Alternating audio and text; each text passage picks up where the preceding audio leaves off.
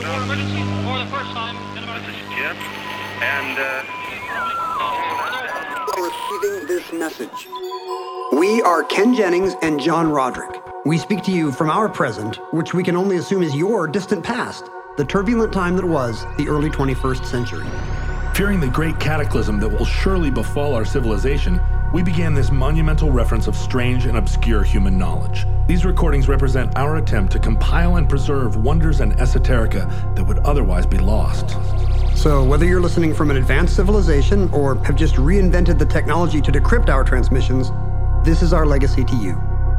This is our time capsule. This is the Omnibus.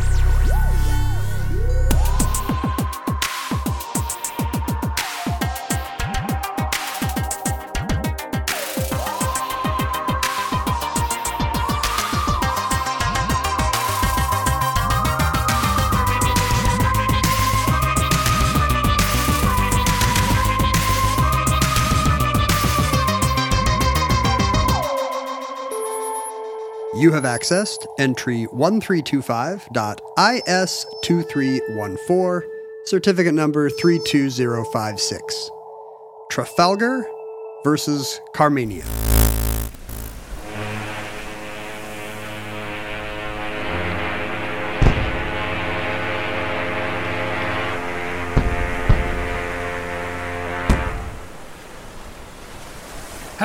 Have you been on a cruise? A cruise ship? No. I know you've cruised to the Strip in your hometown. You and I, yeah. I've been to some very cruisy restrooms. You and I are going to go on a cruise together. Wide stance Jennings, they call it. We're only a couple of weeks out from your debut cruise and my, what will probably be 12th cruise. Were you on the inaugural one? I was on the, so we're talking about the Jonathan Colton cruise. I was part of the initial cast and was on every subsequent one. I missed one a couple of years ago. But that's gotta hurt. This will be, I think, the 10th Jonathan Colton cruise. But I was also the music director of the Titanic. I was the. You kept playing. I did. Good job. I kept playing as the Titanic of indie rock sank beneath the waves. No, I was the music director of 2 Maximum Fun cruises. I forgot that they did that as a cruise. Yeah, so I've been on a lot more cruises than I thought I would. There is more nerd podcast cruise culture than I would have expected, and more all the time. I think there's probably a serial cruise now, and maybe a Mark Maron cruise. I don't. What think there's a percentage Mark of the Maron world's cruise, geeks are in international waters at all times now? Right. At some point, you're going to get a critical mass, and they can just found a nation state. Well, the thing is that you need to keep some of your nerds at sea in case of an apocalypse. That's what the Scientologists do. Yeah. They're not wrong. How are you going to reestablish nerd culture if you don't have a seed population? Right. We need a seed arc of people who have never actually spilled their seed. Ooh. Boy, that took me like 2 seconds to get the full depth of your crime. It's a rare audio triple take. I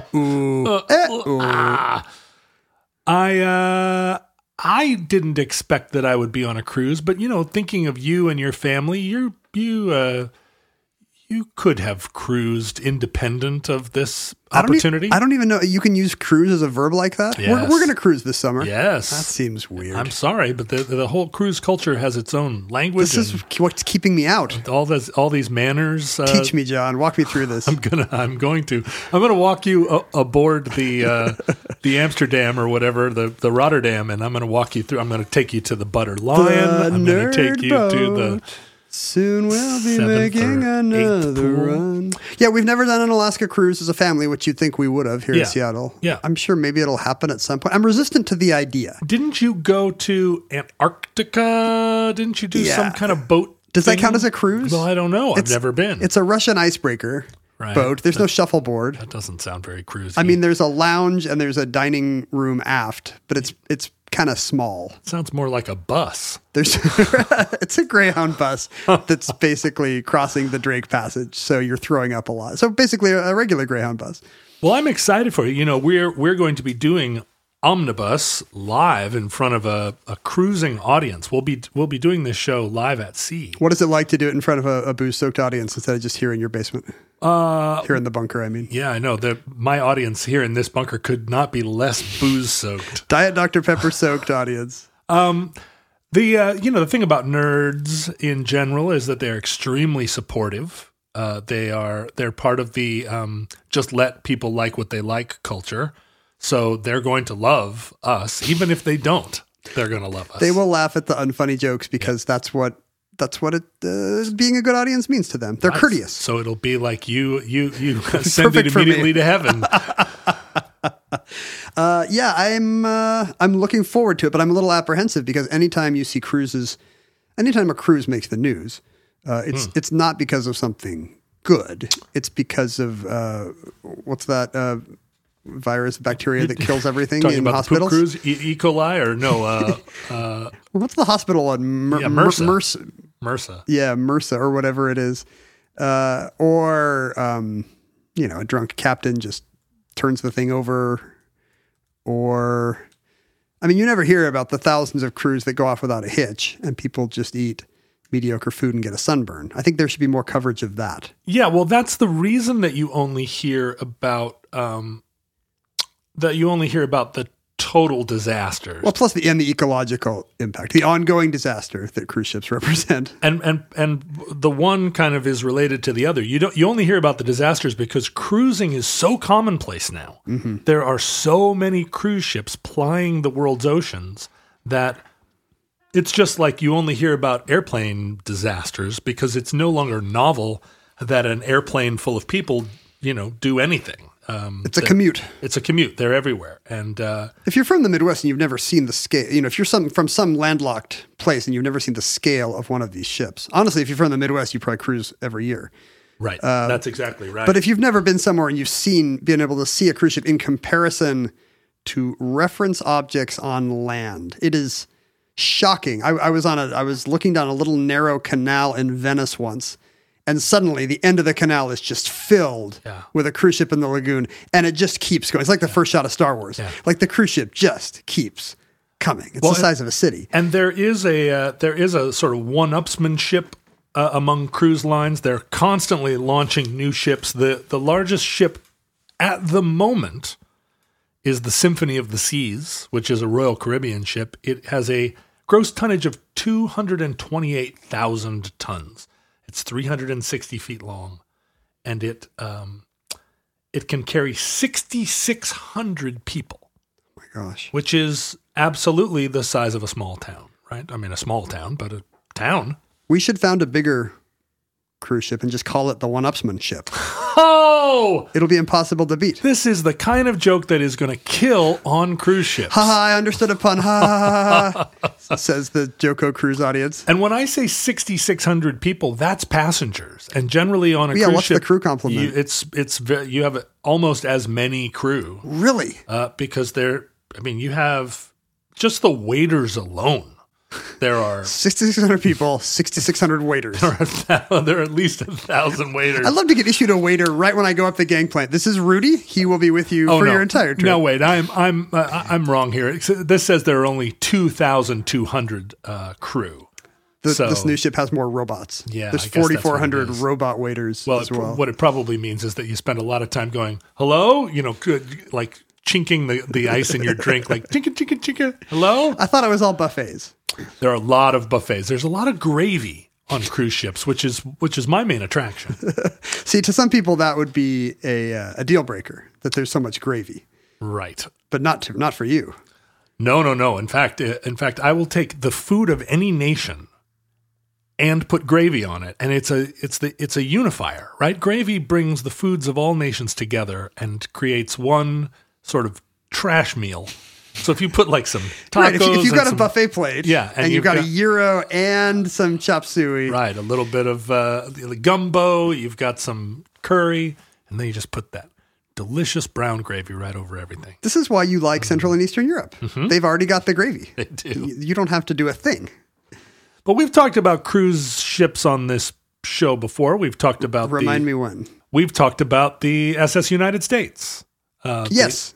The ocean liner that's now rusting somewhere. That's right, rusting in Philadelphia Harbor. Sad. And we talked about all the different trophies and championships that cruise ships used to trade back and forth as they crossed the Atlantic. When speed was an issue, right? Because that was my kids were surprised the other day when I told them that, well into the middle of the 20th century, most people would go to, if you were going to Europe, if you were a middle upper class American, you would not fly. No, because that was. Well, first of all, it involved many stops up until, I don't know, when's the first nonstop commercial transatlantic flight? Surprisingly late in the 20th century. Right, surprising. You would just assume that everybody would spend a week on a boat. My parents took a Hawaiian cruise, which is a thing that hardly exists. I mean, I don't know if you could take a boat from San Francisco to Hawaii. You could, now. but you'd have to take it at gunpoint. Ooh, I'm the captain now. Point. I mean, any boat's a cruise ship if you've got a big enough gun. Most Hawaiian cruises leave from Hawaiian ports now and tool around Hawaii and then bring you back. I have seen them. Yeah, but there. But from California, no, right?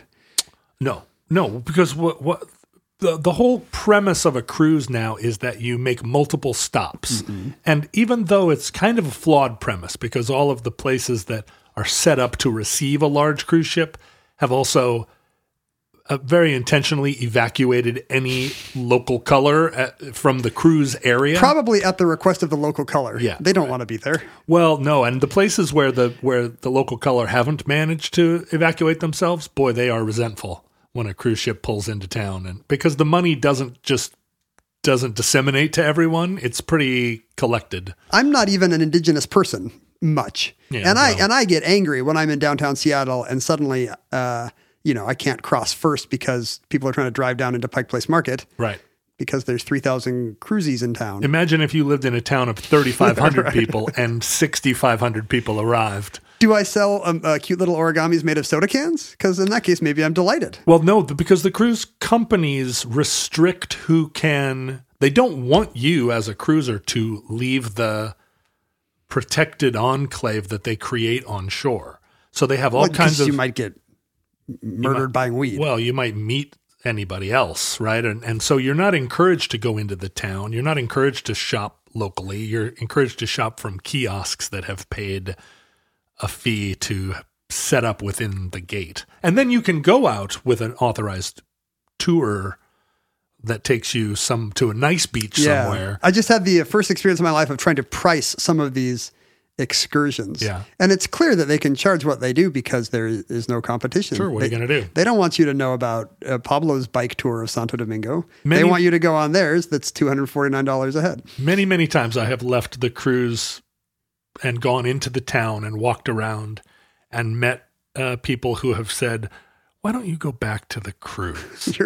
You're not supposed to. You're be sort here. of walking around our neighborhood now, and that's you don't belong. Are you supposed to have a little card or something that gives you non-cruise rights? Like, how do you show them that you're a kind of authentic soul? Well, the same way I show everyone that I'm a man of the world. I say, hello, hail fellow, well met. You clap someone on the back heartily, and that does it? I waved at a guy last year. I forget where, I was in St. John or something. I was walking along and I looked down an alley and there was someone, I don't know, monkeying around halfway up the alley, and he looked at me and I looked at him and I waved and he just gave me double birds, just like, I was like, and we both had a laugh at it. I was like, yeah, I get it. No, you're not wrong. You nailed me. And he's like, I mean, we were 100 feet apart. So. My Spanish is not bad. Oh, well, will that do me any good? In some ports, depends not on in Jamaica. Depends on who the colonizers were. Right, but what I'm saying is, will that give me any? Hey, go back to the ship, Whitey. Credit. No. Okay. No one's going to look at you and imagine that you are authentic anywhere outside of the Jello belt. Outside of a very small belt. Yeah. Most of which is in Idaho. I mean, yeah, right. In Nebraska, you'll get a handshake, right? But even if you go as far as South Dakota, people are going to recognize you as someone from the South. By which I mean Nebraska. From the South. It's true. I can't even go to Canada anymore. Well, part of the excitement of cruising is that it has associations with a more glamorous time, and this was part of despite everything about cruising culture today trying to kill out those associations, they do persist. Even in the time of the SS United States, it was that ship fell into disrepair because the jet the jet airplane supplanted it. Even then, it was an attempt to kind of recapture the golden age.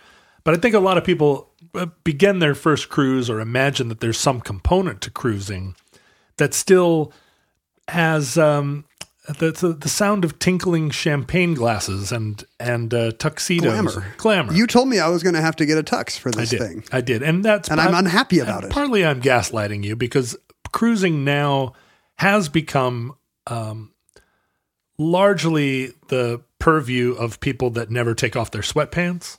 It's just as things become more accessible, as things are more, as the middle class sort of, I feel like in America now the middle class is economically suppressed, but culturally ascendant. Everything, even the rich now aspire to look like they shop at Target. Yeah, right. Work at a mall. So there are an awful lot of people that show up to formal night in clothes that you would use if you were cleaning a tennis court. Well, when they asked me where my stateroom, when they gave me the questions to show where my stateroom would be, it was just one question. It was, do you take your shoes off on airplanes? And I clicked yes, of course. And I got condemned to deck 5 or deck whatever. 5. But there still is a little bit of kind of lip service paid to the idea that these are special nights. You know, there's just all commercials. The commercial is just like, make this look like a magical fairyland. Maybe I'm just thinking of Disney cruises, but it's, because you're surrounded by water. It's romantic. Yeah, and it is. It's a romantic thing, but it harkens to a time when cruising was truly elegant, and it's not that cruises were only accessible to the very rich, because if you think about the sinking of the Titanic, there were at least 1,000 poor people locked behind a gate. There's a reason why the Titanic music is an Irish Celtic flute trilling, because that's the sound of the bubbles going up from an underwater Irish person. But our story today involves another side of cruising, and that is that cruise ships, being the large vessels that they are, cruise ships often are employed in other capacities in time of war, because cruise ships and cruise liners, as we saw in the story about the SS United States, they often are sort of ambassadors, representatives of their nations. The Lusitania or the Titanic, even. I mean, they are not a very good ambassador. The Titanic. The Titanic was a great ambassador. That's like a Trump era ambassador first. that lasts 1 week and then says something awful on social media. It's a big boat that even now in the event of war, when a navy or a military force needs to be transported from one place to another, those ships get requisitioned. They get grabbed by the government and cruise ships. The government is there a law for that? The government can just commandeer your cruise ship? Well, they can, and in a lot of cases, cruise ships are built with this in mind. Like the Queen Mary was built with the idea that she could be converted into a troop ship. So they bake it into the design that at some point in the life of this boat, it may be that we take the chandeliers out. The shrimp buffet flips over, right? And there's like a radar screen, and exactly, and chipped beef on toast. So it's something that's always happened from the beginning of pleasure cruising, and part of that is that in the event of war, cruising sort of falls by the wayside. Right. You don't. Here's what you don't want to do if there's U-boats around, and I assume it's profitable for the cruise line owner, right? Somebody gets a fat check from defense budgets, from War Department budgets. I mean, I think that probably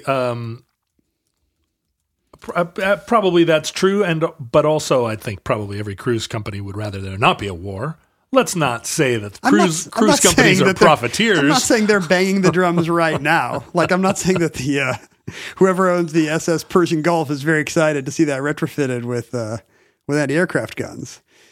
But, you know, I'm just saying they're not losing out on all their income, right? Well, yeah. I mean, I guess they probably. Why am I worried about Monsieur Cunard? If the ship sinks, they probably get an insurance settlement. Although Yeah. I don't know how you insure your boat against torpedoes. That seems like one of those line items that your ship gets sunk and you go to claim your insurance and they're like, reading your policy, Yeah, I never checked that box. we didn't see torpedo. I thought it would include torpedo. But it's a fairly, it's a sort. I mean, even during the Falklands War, a lot of cruise ships were requisitioned. But it was very true By the British or the Argentines? By the British. Oh, okay. It was very true during wartime when ships did the lion's share of troop transport and heavy lifting. Right. I mean, I don't think during the Iraq War the U.S. required any cruise ships because they just. I mean, we're now able to transport troops everybody by flies over, airplanes. Yeah. But during World War I and World War II, a lot of merchant ships and cruise ships were pressed into service. And our story takes place at the very beginning of World War I. In the years immediately prior to World War I, this was the heyday of the big pleasure liner. And the major nations were all building big liners as the sort of jewel in their crown, and evidence that they were among the elite of nations. It's kind of like you only certain countries are industrialized enough that they can produce a viable automobile, right?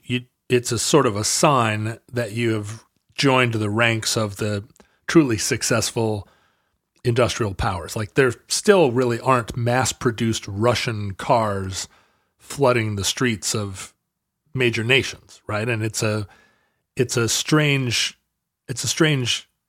sort of industrial benchmark that Korea can become a major automaker, and Russia just never has managed to. Yeah, at the time, think of it. That's the forefront of technology. A big gleaming ocean liner, like that's as far as we've gotten. I guess maybe the modern analog would be a space program.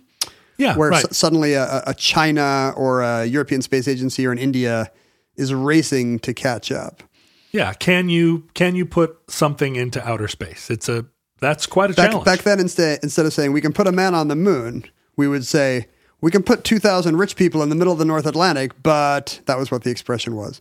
Well, and so then the question was, can you put 2,000 rich people in the middle of the Atlantic and serve them the best food they've ever had, and have a boat that's really fast? You know, like that makes that journey.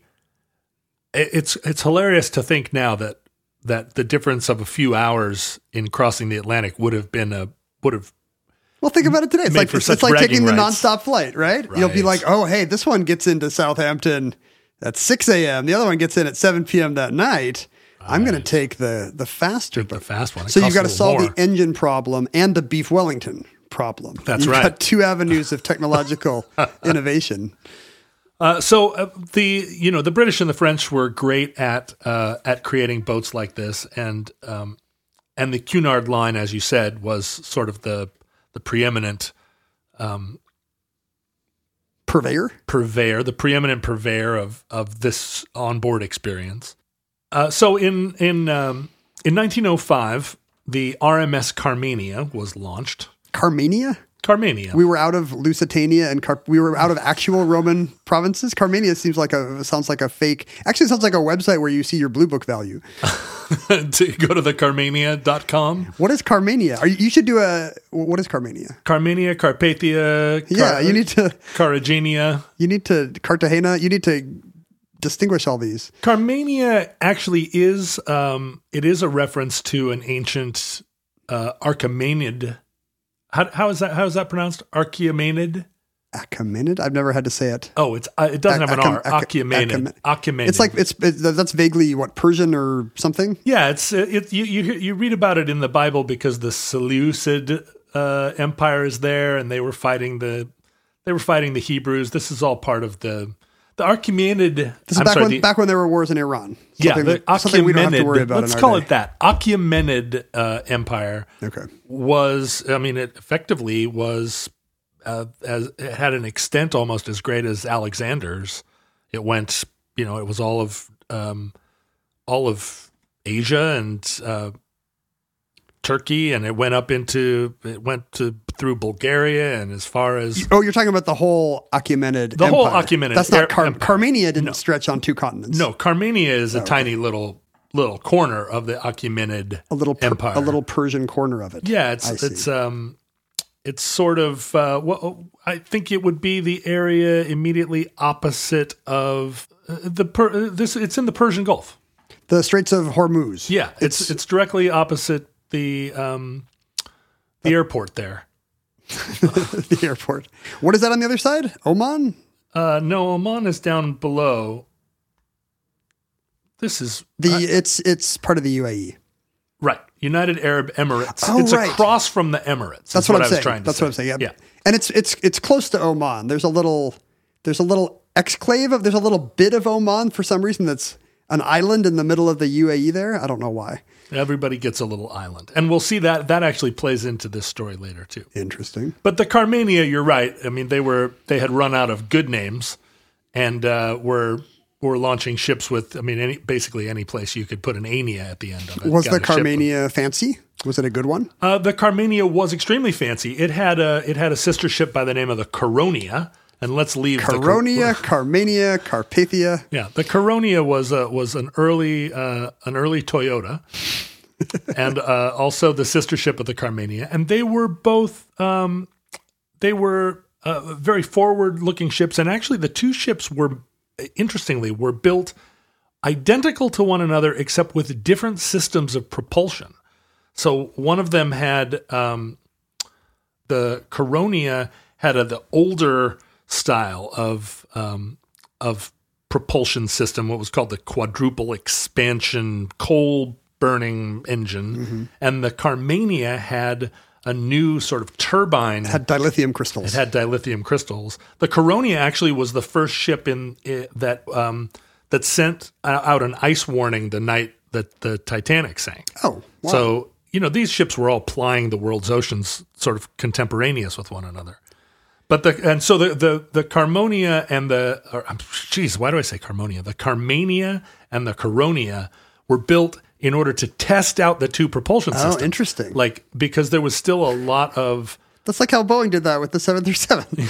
They had 2 different steering systems, and they wanted to know which one would crash. The turbines of the Carmania that was such a novel technology that there was still a lot of doubt about whether or not it was a valid system. And so they were like, let's build a ship with one of each. So you get all those early adopter, Prius people, Tesla people, who are willing to risk the new thing. Right. They're the equivalents of, the people who would do space tourism in a heartbeat today. And it's interesting to think that at the time they were willing to build a ship and then replace its propulsion system if they figured out later on, this is a better engine. We'll just.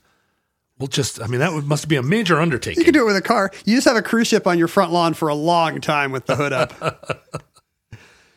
So the Carmania was, a very luxurious liner. It was doing this New York to Liverpool run. That was sort of maybe the one of the crown jewel sort of routes. A lot of people in Liverpool, it's pre-Beatles Liverpool, right? But that was a major port, one of the bigger ports in the UK. And the Carmania had like a pretty good run, a pretty good life as a cruise ship from 1905 to the beginning of World War I. On the German side, this was also an era where the Germans were part of the conditions that led up to World War I was that Germany was trying to assert itself as a world power, as a global industrial power, and they were late to a lot of the games that other European nations played. Games, Colonialism. yeah. Maybe cruise ship building? Is that what you're going to say? Worlds Without Frontiers, War Without Tears, Games Without Frontiers. I'm sorry, I'm having a Peter Gabriel Is this Tourette's. Is this some Will Wheaton tabletop game I don't know about? Worlds Without Tears. But, Germany suffered, I think, in the early 20th century from an inferiority complex. They were late to the colonial game. They were late to really nation statedom. And there was a lot of internal desire to prove themselves on the world stage. And so every one of these arenas, they felt a lot of pressure, and they were really trying to push the ball forward to arrive in the kind of like the stateroom of the major powers. You've got these efficient Prussians who think it should be their birthright. Right. They're better than the Belgians. They're better than the English. Yeah. How dare the Portuguese have colonies all around the world? But they're being held back by these good-timey Bavarians slamming their beer steins together. That's right. Those lazy people from the Black Forest. Those no good Saxons. They, and eventually, of course, the problem was they decided to colonize Central Europe. But at the time, because they'd missed Africa. They had. Well, what do we still got? Poland, I guess. They were starting to crank out this kind of, I guess you would say, consumer good, which was the luxury line, the ultimate big consumer good. Then. Yeah, right. And it wasn't the iPhone. They were way ahead of the rest of the world in terms of airship dirigible technology. They were so far ahead; they were the only ones. But in 1914, and this is maybe a bad time to launch a cruise ship. In hindsight, John. In hindsight, in the spring of 1914, the Germans launched the SMS Cap Trafalgar, and it's named after Trafalgar, where the British defeated Napoleon. Which remind me, peninsula in Spain? It's on the southern coast of Spain, the sort of Algarve coast of Spain. So outside of Gibraltar on the ocean side. Now, I can see why a British person would name something after Trafalgar. It's one of their great landmarks. Right, but if you think... Why are the Germans naming something after a Spanish port where the British won a historic victory? Because the Germans really didn't like Napoleon. And this is still in a period when, there wouldn't have been direct memory of Napoleon, but what happened in the 19th century that created what became sort of modern Germany, it was all a domino effect from those Napoleonic invasions. So they're like your mom. They're just making decisions based on Napoleon spite. Apart. Obsolete Napoleon spite. Ken, you know that that most deodorants contain aluminum? Yes, I've seen that. The way that they work is they actually plug your sweat glands to keep you from sweating. So if you've ever had part of your body where you thought, I just need to put more of a strange metal on my cells here. Yeah, right. Conventional deodorant is for you. But John, what if I'm a person who wants a more natural solution? What if I want some kind of deodorant that doesn't have any aluminum or parabens or talc? Is there one that's vegan? Is there one that's not tested on animals?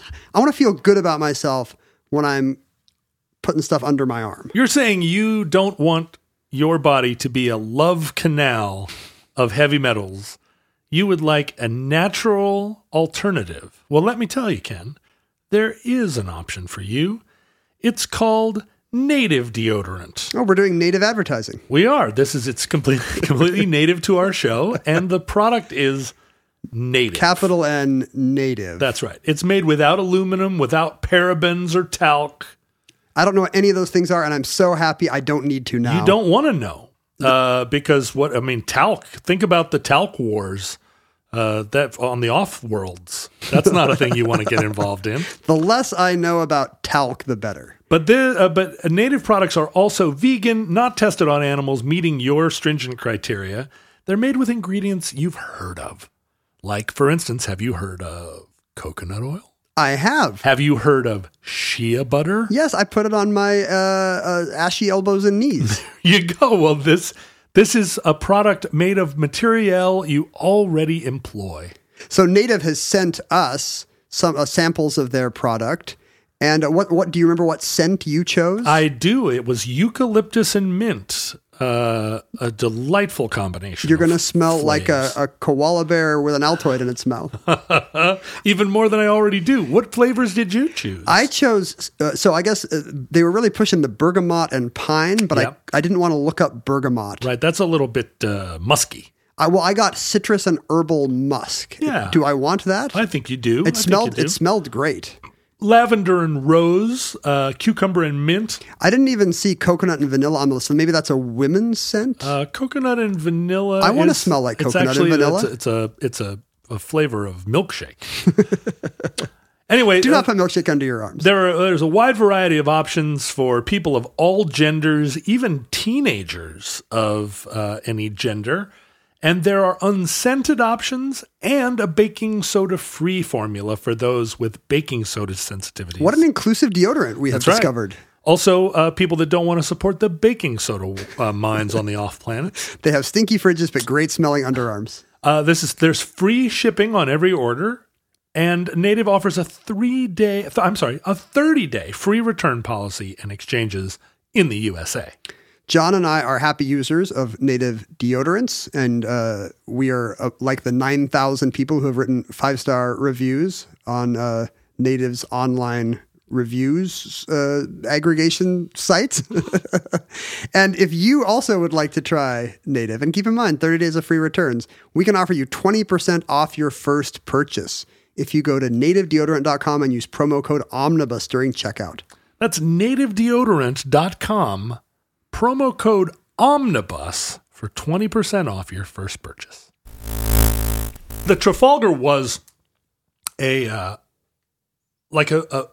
real next-gen kind of ocean liner, a really kitted out 1,600 passengers, which at the time was a really, really big boat. That seems huge. And it was, the height of sort of German luxury, and it was making... Oh, now wait a second. The height of German Yeah, luxury. I mean, it was the AMG. You don't have to scoop your own coal in your cabin. No, I'm sure it was very nice. It was very nice. I bet they had little thin slices of cucumbers on the ladies' eyes in the spa and the salon. They did. There were deck top swimming pools, which weren't true of all these kinds of ships. I bet that's a real structural Yeah. issue that we don't even think about today. Big sort of atrium across the top. But it was making the run to South America, which, again, the Germans playing catch up. They'd missed all the good trade routes. They had missed all of South America, but there were Does this explain why the Nazis ended up there? It does kind of. I mean, As kids? there were attempts to sort of retro-colonize places like Uruguay and Paraguay. There's still a big German, ethnically German minority population in Buenos Aires and Uruguay, and maybe even further north, maybe like Colombia as well, I think. Well, we'll talk about that in a future omnibus when we talk about Nietzsche's sister. That's on my list to Nietzsche's sister's on my list too, if you know what I mean. But there was a big tourist trade between Germany and Montevideo and Buenos Aires. This was and Brazil. Like cruise ships would make these stops. The Germans are just looking for a little piece of their own, They just want some. They just want some nice warm beaches. Yeah, they're not dumb like everybody says. They're smart, and they just want they just want something of their own. They want to lie out on Ipanema Beach and turn red, and then have a beer. So the Trafalgar was it set sail in April. It made this transit down to Buenos Aires, and unfortunately was caught down there at the beginning of World War I. And World War I, of course, nobody could have foreseen it. But when it happened, when war was declared, all these countries had shipping and things in far-flung places in the world, and then they found themselves at war. What was going on in South America then? Like what was Argentina's part, for example? Were they allied with the Allied powers? They must have been, right? Because of the American cultural hegemony. I don't like saying that word out loud. Hegemony. No, Argentina was neutral in World War I, and I think World War I didn't extend to South America in the same way that World War II did. It was much easier for those countries to provide neutral ports and kind of both sides it. Yeah, they can make material for everybody, right? Right, and that plays in here. There are a lot of rules of war that have to do with neutral ports, and if your warship goes into a neutral port to resupply, this sounds like the rules to a board game. You should not. It is. It effectively is. You're in a little bubble in this neutral port where your enemy can't come in and attack because it would be effectively attacking a neutral territory. Your enemy's at the other end of the ally doing middle fingers with both hands, and you're like, "Hey, buddy." I'm in my cruise bubble. We see this a lot in the 20th century history of war, and in particular here at the mouth of the River Plata. And the River Plata forms the border between Uruguay and Argentina. Yeah, you'll go Uruguay and they'll go theirs. And God, you thought you'd just slip that in there. That's a cruise level joke. I would have got away with it if it weren't for those meddling me's. Yeah, the Rio de Plata, the River Plate, as they say in the UK for some reason. Yeah, the River Plate, although Plata means silver in Spanish. Yeah. So why it's not called the River Silver if the Brits are going to change it? The River Plate sounds dumb. But this little river is it's a big river. This big river, huge estuary there, right? It ends up playing this function in both World War I and World War II, or it ends up being a place where German ships find themselves trapped by the British who are waiting out in the ocean. This happens at the beginning of World War II as well. It does. I've seen a movie. It does. The Graf Spee was like the pride of the German Navy, and it just happened to get sort of bottled up in the inlet there, or the mouth of the river at Montevideo. And because of bad intelligence, the captain of the Graf Spee imagined that there was this enormous British fleet waiting to sink him, and so he scuttled his ship. Wah, wah. The first naval battle of World War I also happens here. Really? Of all places? Of all places. Off the coast of Uruguay. War is declared in August of 1914. And at that time, the Trafalgar is down in South America. It's there. It's loading up or something. It's right. It's fueling up. It gets out of there, but on the 26th of August, so only just 2 weeks later, the first battle of World War I, first naval battle between the HMS Highflyer and the SS Kaiser Wilhelm de Grosse. Now, which one was the German ship? Let's see. I like Highflyer. That's a pretty cool name for a ship. Yeah, it's super bad. It's a British ship of some kind. It's a. I guess when I said U.S. cultural hegemony, obviously the U.S. was going to be neutral for years and years of this, right? Right, and had not achieved cultural hegemony. Yeah. Well, we got the Monroe Doctrine, but it's just on paper. What's it actually doing for us? Right. Right, and the Monroe Doctrine. I mean, it can only be a doctrine as far as you can enforce it. But the HMS Highflyer sank the Kaiser Wilhelm de Grosse. And that was the beginning of the big 4 years of naval battle. 4 years of naval battle, but it certainly made a strong impression on the Trafalgar, who was sort of. It was going to go home the same way. Oh, I was going to go via Morocco, and now it's. And so what happened was the Trafalgar was requisitioned. It was turned into a ship of war, and unlike a lot of cruise ships that get turned into troop ships, the Trafalgar was actually turned into a warship. It's not just transporting stuff; it's got weaponry. Yeah, her fancy china all went into a cabinet, and the Germans boarded the ship and mounted big cannons on it and said, "All right, you're a battle cruiser now." Did they get to use the pool? Wow. In all the records that I read, it's not clear what happened to the pool. I bet you they just drained it. Do you think the lifeguard's still there? No running. Somebody's shooting at them. We got incoming. No running.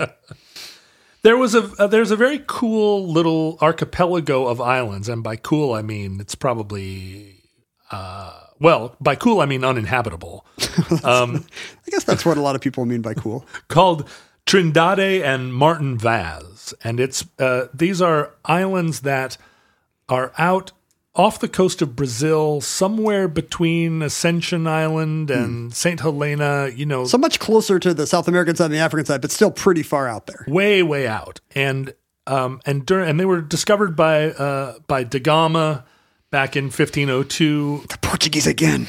Completely uninhabited, claimed by da Gama for Portugal. A bunch of puffins, probably. Right. No, in fact, originally they were covered with forest. They were these beautiful forested islands out in the middle of the Atlantic. And then, of course, Portugal. The first British guy that arrived set loose a bunch of pigs and rats and cut down all the trees, because that's the first thing you do when you civilize a place. The trees are the view. Hasn't he seen the Seattle bumper sticker? And now they're just, they're just windswept rocks. Yeah. But for centuries, they were these little islands that seemed like they had a good purpose, right? It seems like, wow, there's an island here. This is better than just endless sea. Seems strategic somehow. Right. And so there was always someone landing on them and trying to claim them, but unable to stay for more than an afternoon before they needed to keep going because there was no food or water there.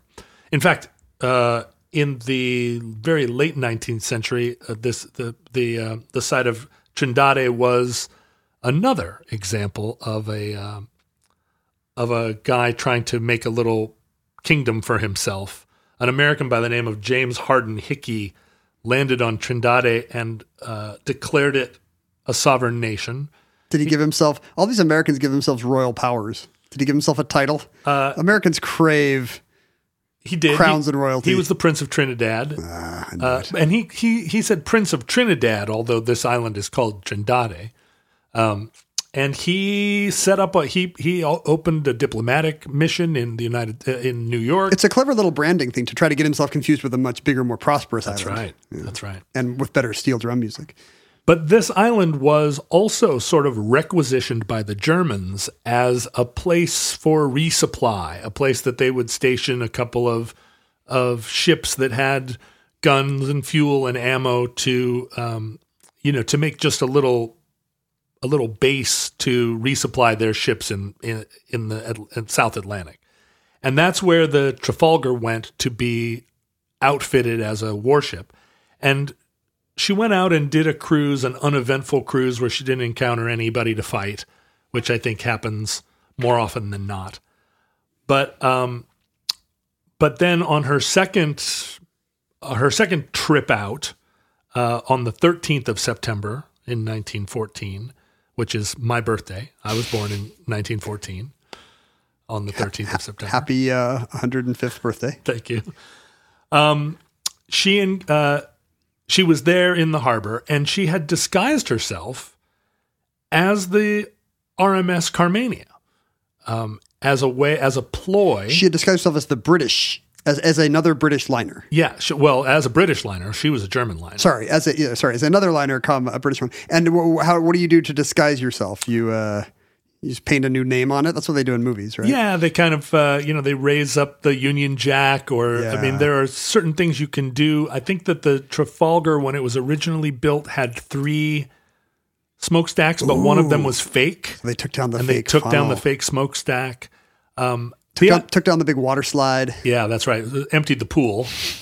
I think the idea being that she would be steaming out and at a distance would look like the Carmania, and other British shipping would sort of either lower their guard or try to have some kind of reunion out in the sea, and then she would suddenly raise up her German colors, her skull and crossbones, and go to war. But to her great misfortune, the actual RMS Carmania had also been outfitted with guns and turned into not a troop ship, but a warship, and was plying these same waters looking for enemy shipping. Well, that's awkward. Because if any boat's not going to fall for that, it would be the actual Carmania is not going to say, is that the Carmania? Wait a minute. No, we're the Carmania. Is that a mirror? It's like a Marx Brothers routine. And they also didn't think it was the Caronia who was elsewhere engaged. So the Carmania spots the Trafalgar, and the Trafalgar spots the Carmania, and they decide that they're going to engage in a naval battle. Now, where is this? Is this near the Martin Vaz and Trindade, or are they just in the middle of the ocean somewhere? No, the Trafalgar is actually there there's not a port, but it's there in harbor at Trindade, and the Carmonia actually spots its smoke first. The Carmania. I'm sorry, the Carmania, not the Carmonia or the Caronia. Goodbye, Rosie, Queen of Caronia. But Carmonia is actually another nation state where just a crazy person has decided that somewhere in the middle of the nation of Portugal, there's a town called Carmonia. There must be a website that just generates these for people. And his flag has a golden retriever on it. Oh, that's nice. Yeah, he seems like a nice guy, the king of Carmonia. I would go there. It seems friendly. I'm surprised more nations don't have nice, friendly dog breeds on the flag. Like, why do you always have like a eagle or something mean? Dragon. Right. Put a dog on there. Put a corgi, for crying out loud. Well, the Carmania sees the smoke of the Trafalgar, and this is the guns that were fitted to the decks were sort of larger, long-range guns. They didn't just sort of put machine guns up there. They put cannons on both of these boats. And so their initial engagement, both captains realized that they needed to have a sea battle. This wasn't just a thing where one of them, like on a personal level, they needed that. This is the law of the sea. That's what right? we do. And so they both steamed out to sea to engage one another in the spirit of gentlemanly combat.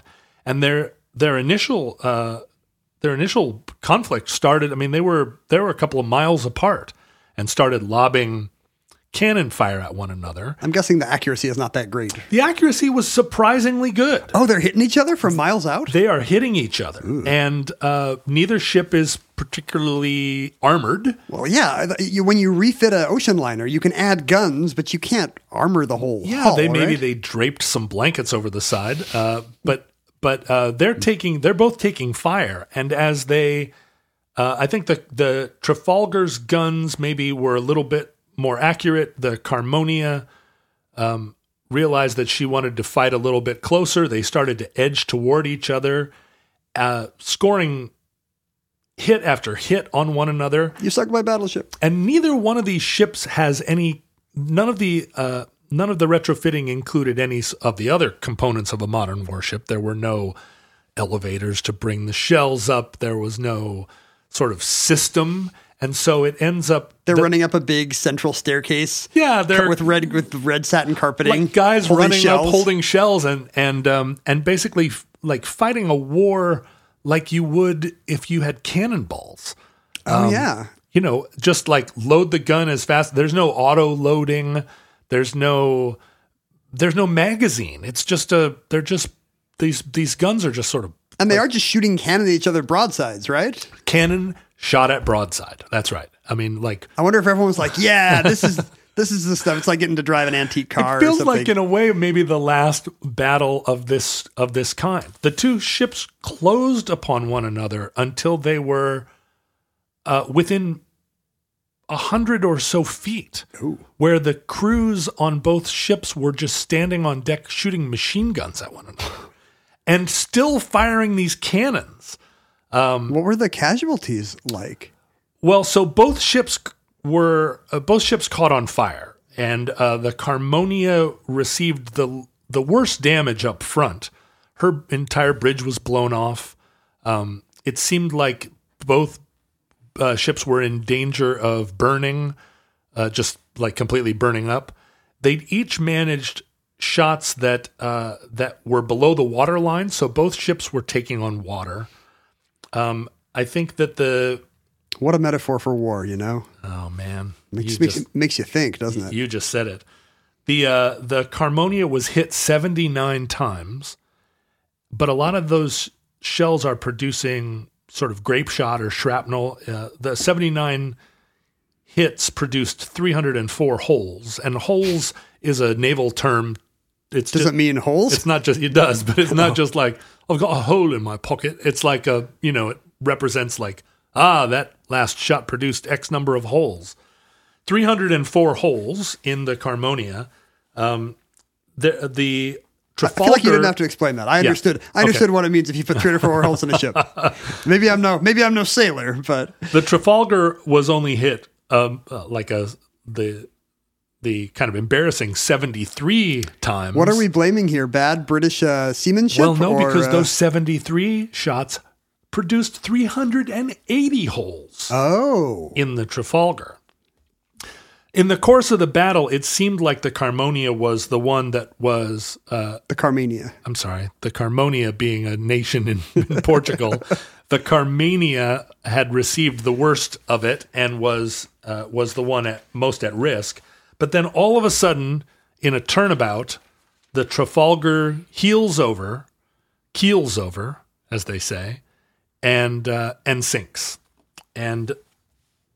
her crew takes to the seas. There are varying reports of how many casualties, but 280 sailors were saved. The captain went down with the ship. Were there hundreds of people killed, or was that most of the complement? 50 sailors, maybe. This didn't have its usual 1,600 people aboard. There weren't any. No one in a tuxedo ended up in the water. There wasn't a string quartet playing. It had a minimum complement of crew, but 50 men died. And the Trafalgar went to the bottom. The Carmania was also at risk of sinking. Completely, the bridge was gone. The ship was on fire. It was also listing. If I'm the captain of the Carmania, you know what I do? I disguise myself as the Trafalgar now. Keep them guessing. What? Double switcheroo. You disguise yourself as the surgeon of the Trafalgar. That's right. Master Commander, baby. At that moment... because both ships were sending out distress signals during the battle. So every British and German and every other ship within 100 miles is listening to the battle and steaming toward Trindade, like looking to engage. Because this is like the first week of the war and none of these navies have met yet, right? This could be the biggest naval battle in history. That's right. And because the battle between the High Flyer and the Kaiser Wilhelm de Grosse produced that result at the mouth of the River Plate, or the Plata, let's call it. There are scores to be settled already. Like all of this is happening. This is very early in the war, and it's all happening off the coast of South America. There was a German warship that arrived on the scene to find the crippled Carmania listing, smoking, and on the verge of sinking. It was the SS Crown Prince Wilhelm, and the captain had it would have been nothing to then sink the Carmania, but he was so freaked out by listening to all the radio traffic and felt like the greater risk was he was going to get boxed in by British a newly arriving British fleet. Yeah, British fleet was just over the horizon. And so looking at the Carmania and determining that it had no chance of surviving, he left it.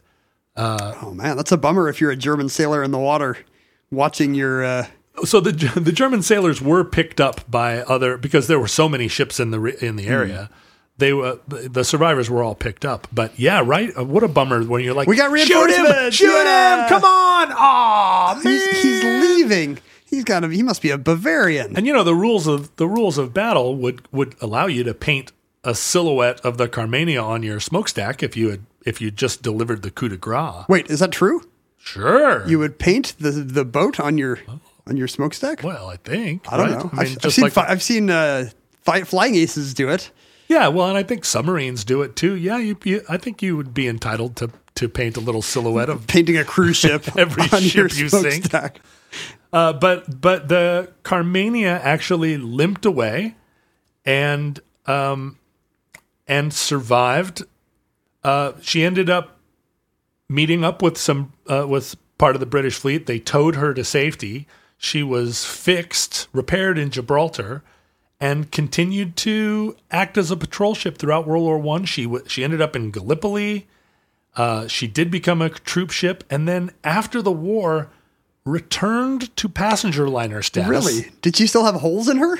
I mean, can you imagine we've already noted 304 separate holes that had to be patched. There must have been... Maybe some of the cabins have much more light now than they used to. As you're out playing shuffleboard, there had to have been like a purser that took you around and said, like, here, you can see one of the holes that we Tourists love to see masonry that still has bullets in it. That's the one thing I know. So it must have been a hit. It's absolutely true. When we go on the Joko cruise this time, I think we should walk around the Rotterdam and see if we can find any damage from like the poop cruise. If there isn't any, we're going to put some holes in there. Like I'm going to bring a Black & Decker drill. Cordless drill. We just use the stickers that those guys with the Camaros put in their trunks.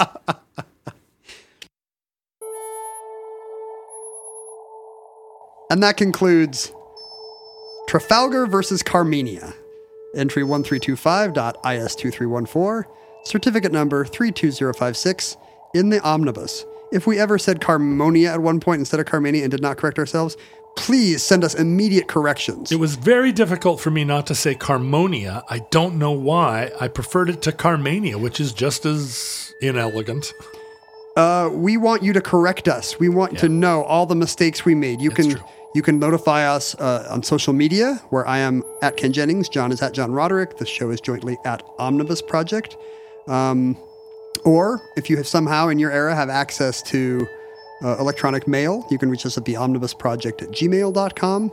You can send us handwritten nasty corrections to Omnibus Project, P.O. Box 55744, Shoreline, Washington, 98155.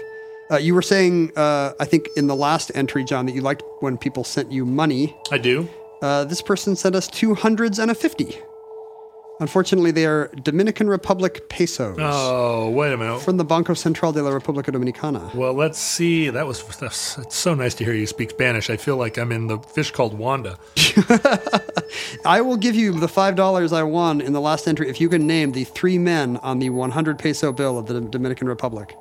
You have 3 seconds. Who, me? Oh, no, I'm sorry. That's incorrect. Juan Pablo Duarte, Francisco del Rosario Sanchez, and Matias Ramon Mea. You are on no bills of the Dominican Republic. Well, the current exchange rate is that 1 Dominican peso equals not 19 cents, but 0.19 cents? So 5 pesos to the cent. So 250 pesos is 50 cents? I guess so. Here you go. Here, keep the change. Thanks. Yeah, 5,000 pesos is $96. So that's not going to buy you much in port, because we are going to be in the Dominican Republic in our era shortly. 250 Dominican pesos. It's sort of like it's pocket change. Is the cost of living low enough there that there's something that costs 50 cents that we can buy with that money? Well, that would be interesting to find out. You know, I'm not sure that I have. I've been to the Dominican Republic. I am sure that I have not. Oh, wait. No. This is saying 250 Dominican pesos is actually $4.73. Oh. So it was 19 cents. Give me back that money I threw at you then. You gave it to me. Yeah, when you gave me bad information about currency trading. It's almost $5 they sent us. I trusted you. Too bad for you, sucker. Oh, man. Sucker. We also got sent... Oh, we should save this for the addenda episode about the Christmas pickle. We got sent, speaking of Spanish, a delightful defecatory Spanish Christmas tradition that I'm sure will be appearing on a future addendum. Did you say it was defecatory? Did they send you some toilet paper? They sent us. Well, I don't want to give it away. Yes, it is a poop-themed Christmas decoration. Oh, all right. Well, we'll save characteristic of the Catalan region. Subscribers to our Patreon who have generously donated to support the show will get to hear us talk about Ken's Dominican Christmas poop. It's from Spain, actually. It's not Dominican. I'm sorry. Spanish Christmas poop. Yes, and you can if you enjoy the omnibus. And you have currency in your era, if you live in some kind of post-scarcity utopia, and as a result you have disposable income, you can support the program at patreon.com/omnibusproject. You can collaborate with fellow listeners on the Futurelings Facebook page or the Futurelings subreddit.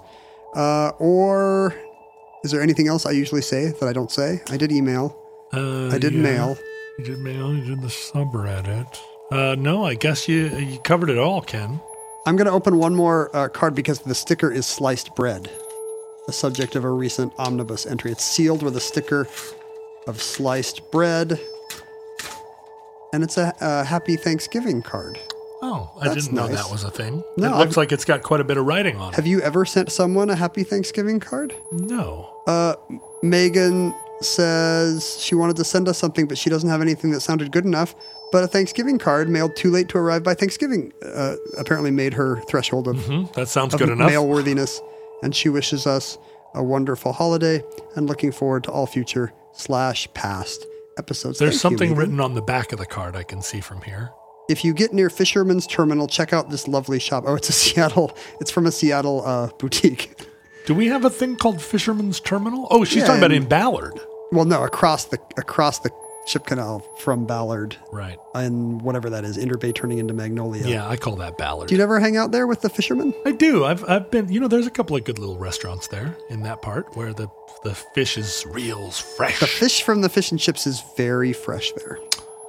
Futurelings, from our vantage point in your distant past, we have no idea how long our civilization survived. Ken and I are going on a cruise very shortly, and the cruise ship may be requisitioned into war. We might get sent to the Straits of Hormuz. And Ken and I will each get one of those crazy anti-aircraft helmets that you see in old British movies and man a gun together. We will be next releasing the show from the actual historical Carmania in southern Iran. Do you think, between the two of us, if one were the gunner and one were the loader, who would be a better gunner? Who would be a better loader? That's a good question. I mean, the loader probably has to carry heavy stuff, and you look like you have more upper body strength. This is what I was afraid of, that you, with your good eyesight and your sort of lithe body, my relative clean to living, mine, that you'll end up in the chair aiming the gun, and I'm just going to be schlepping shells. You don't want to be my R2 unit? I guess that's what I'll end up doing. R2, we got a fire back there, and you'll be like, and you'll some hitherto unsuspected part of your body will pop out and take care of the problem. Thank you. I appreciate that. I appreciate your support. Well, we hope and pray that this catastrophe we fear does not come. But if the worst comes soon, this recording, like all our recordings, may be or have been our final word. But if Providence allows, we hope to be back with you soon for another entry in the Omnibus.